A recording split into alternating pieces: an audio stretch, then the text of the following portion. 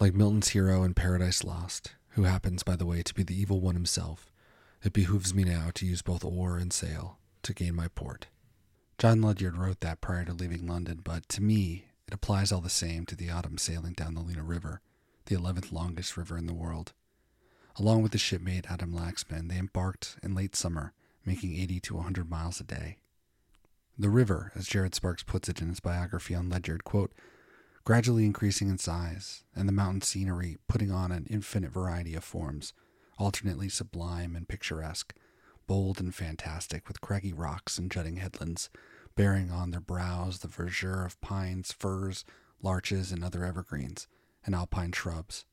All the way to Yakutsk, the river was studded with islands, recurring at short intervals, which added to the romantic effect of the scenery, and made the voyage down the Lena, notwithstanding its many privations, by no means an unpleasant trip to a true lover of nature and a hardy veteran traveler. End quote. After a few hundred miles, their sail broke. Ledyard writes, quote, my rascal of a soldier stole our brandy and got drunk and was impertinent. I was obliged to handle him roughly to preserve order. End quote. The sail fixed, they continued down the Lena, as La Perouse was sailing toward Avacha Bay in Kamchatka. Ledyard arrived in Yakutsk 16 days later, on the 18th of September.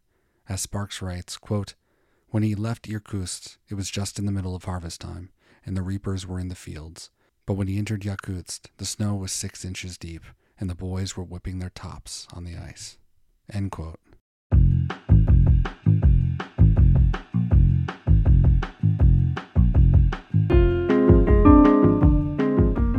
Welcome to Expeditions, a podcast around Lewis and Clark.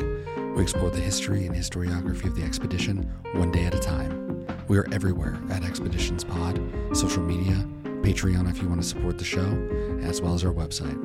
You are currently in mile marker 2, episode Between Scylla and Charybdis.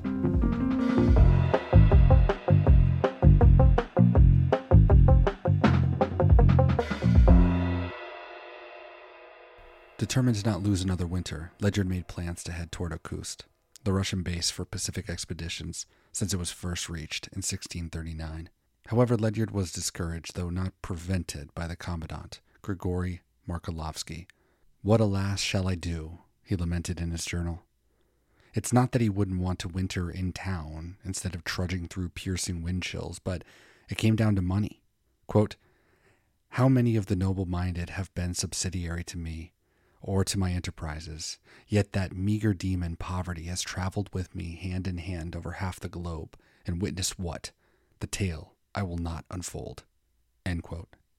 Ledyard couldn't have known this, but the governor of Irkutsk, Ivan Iacobi, suspected him of being a British spy for fur trading interests and sent a secret message to Markolovsky for him to stall in order to investigate. In the meantime, solemnly, John Ledyard submitted to the weather. Quote, it is certainly bad, in theory, to suppose the seasons can triumph over the efforts of an honest man. End quote. John Ledyard is somewhere in Yakutsk, where I'm sure many of you listening have never been to, nor have a perfect city map in late 1786. So we're going to have to invent somewhere that John Ledyard is. An inn, a diner, a bar, the home of the confidant, or the city's elite.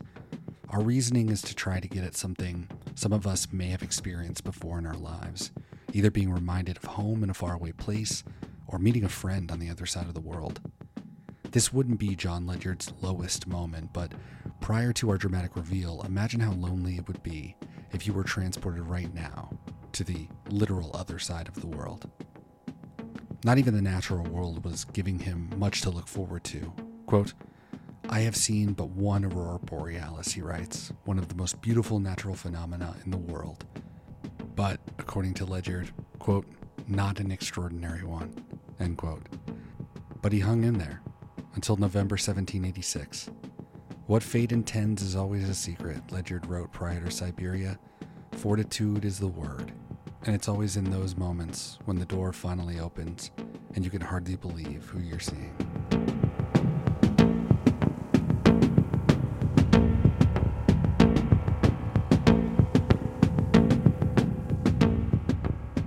It had been 7 years since the Cook expedition ended, and the men were scattered in the wind. We know of John Ledyard to this point, but one of the able seamen, the one who arrived, Joseph Billings, had joined the Russian Navy in October of 1783. This was an era when nationalities were more fluid, nation-states as we know them were not as entrenched. We'll revisit this idea as we head toward the Illinois country with Lewis and Clark. Martin Sauer, Billings' secretary and translator, wrote in 1802, quote, "In Yakutsk we found to our great surprise Mr. Ledyard, an old companion of Captain Billings in Cook's voyage around the world. He then served in the capacity of corporal, but now called himself an American colonel, and wished to cross over to the American continent with our expedition, for the purpose of exploring it on foot." End quote. If Ledyard didn't know that Billings had joined the Russian Navy, his being in Yakutsk would suddenly make a whole lot more sense than Ledyard. One can only imagine Billings trying to piece together his last few years and how they led him here, now. For Billings' part, he would explain that he was in the far north, where the river Kolyma meets the Arctic. He and Officer Gavril Sarychev attempted to sail east out of the port, but were stopped by ice. The prospect of wintering that far north wasn't appealing, and besides, he was transferring the shipbuilding to Yakutsk. One wonders if Ledyard asked if the road there had really been that dangerous this time of year. I mean, Billings kind of just did a version of this. How much he shared exactly what he had been doing for the Navy is unknown. One can assume that he could open up to Ledyard. What danger could that prove, though? Events in the future, as well as Ledyard being stalled there, may have affected the pair's reunion. What Billings could have told Ledyard was that as La Pérouse set sail in 1785, Catherine II, as awed by Cook's voyages as the next monarch, tapped Billings, who was also friends with George Pallas, whom Ledyard had met in St. Petersburg, on an expensive, extensive voyage to stake claims to territories across the Arctic, the Bering Sea, and into Alaska. According to Donald Jackson, quote, "There was little time for Russia to lose, despite her running start in the fur trade. By August of 1785, British seaman James Hanna had reached Nootka Sound, and the Americans were on their way." End quote.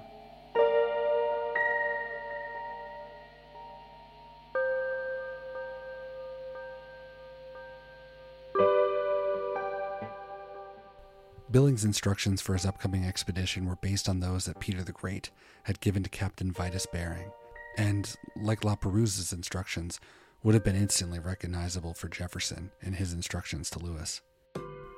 Billings was to determine the latitude and longitude at the Kolyma across the sea, chart any and all islands, observe geography and electrical phenomena, along with other meteorological effects, obtain specimens of natural life, as well as produce drawings of native people and their material lives. Like La Pérouse and Lewis and Clark, the expedition was to be peaceful under all circumstances, and Billings could select all officers and privates that he wished to accompany him, including, if possible, John Ledyard. No expedition was ever more liberally provided, and none ever commenced under better auspices, Jared Sparks wrote. The closest would have been Bering's famous second voyage from 1733 to 43, where he and his crew mapped the Siberian coast, discovered Alaska, though Semyon Desnev would like a word, and the Aleutian Islands, and determined that there was no continent in the Pacific. The impetus for that expedition was, like so many others of that era, commercial and scientific. While the cultural Enlightenment Tsar Peter the Great, who had died before Bering's triumph, wished to embody was well and good, the furs that returned with Bering led to a foundational shift in Russian economic life. Like North America by the end of the 19th century, Siberia was going through a drastic decline in its fur trade from overhunting sable, otter, and silver fox at the close of the 17th. As Russia was becoming more European, that meant their colonial era was just beginning. Russians slowly moved across the Aleutian Islands. Cook, along with Ledyard and Billings on that third expedition, encountered Gerasim Ismailov on Unalaska in 1778. He'd travel with Grigory Shelikov to Three Saints Bay on Kodiak Island, where in 1784 they slaughtered thousands of Alutiiq people, giving them not only a permanent base in Alaska, but also a subjugated people. As Catherine would say in 1788, quote, "Much expansion in the Pacific Ocean will not bring solid benefits. To conduct trade is one thing, to take possession is another. That would never fully happen. In time we will explore the Russian-American Company, Alexander Andreevich Baranov, Nikolai Petrovich Rezanov, etc., when we find ourselves down at the coast with Lewis and Clark. The era of Russian America effectively ended in 1867 when they sold Alaska to the United States for 2 cents an acre. As the two caught up over the past few years, Shirley Ledyard reiterated his own experience at Nootka Sound, going off with 2 native guides, quote, "With me, some presents adapted to the taste of the Indians, brandy in bottles and bread, but no other provisions. I went entirely unarmed by the advice of Captain Cook," end quote, and meeting roughly 30 Russians who gave Ledyard aid and assistance and let them see their boat, which was, quote, "the same in which the famous Bering had performed those discoveries, which did him so much honor and his country such great service, that I was determined to go on board of her and indulge the generous feelings that the occasion inspired," end quote. If everyone was enjoying the camaraderie, would be perfectly understandable, but as the rest of Billings' crew prepared for the next move, they surely were wondering if this American colonel, as he put it, would be coming along for the ride. After 100 days at sea and a few close calls, La Perouse and crew arrived in Macau, given to the Portuguese for perpetuity off of the South China Sea. Here they sold furs that they had taken from Alaska, as well as engaged Chinese mariners to make up for those losses at Latua Bay. From there they sailed to Manila, engaging once again with Spanish governance. After losing a man to dysentery, repairs were made to the ships, and on April 9th, 1787, they sailed out of Cavite Harbor toward Russia. La Perouse passed Korea and Japan, 2 mysterious countries since they had kicked the Portuguese out of there in 1640. Charting the southwest of Honshu.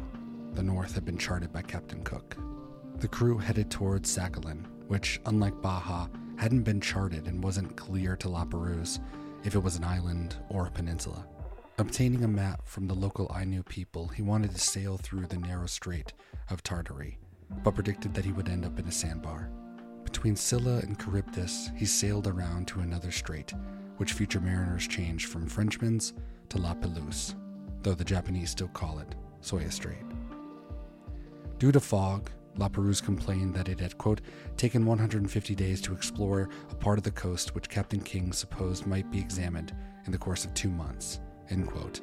They passed much of the Kuril Islands, a chain from Japan to Kamchatka, separating the Pacific Ocean from the Sea of Okhotsk. On September 7th, 1787, the crew prepared for a few months of rest as it anchored in Petropavlovsk, where Bering himself is said to have founded the town in 1740. The last Europeans to have sailed into the port wrote the Resolution and the Discovery after Cook's death.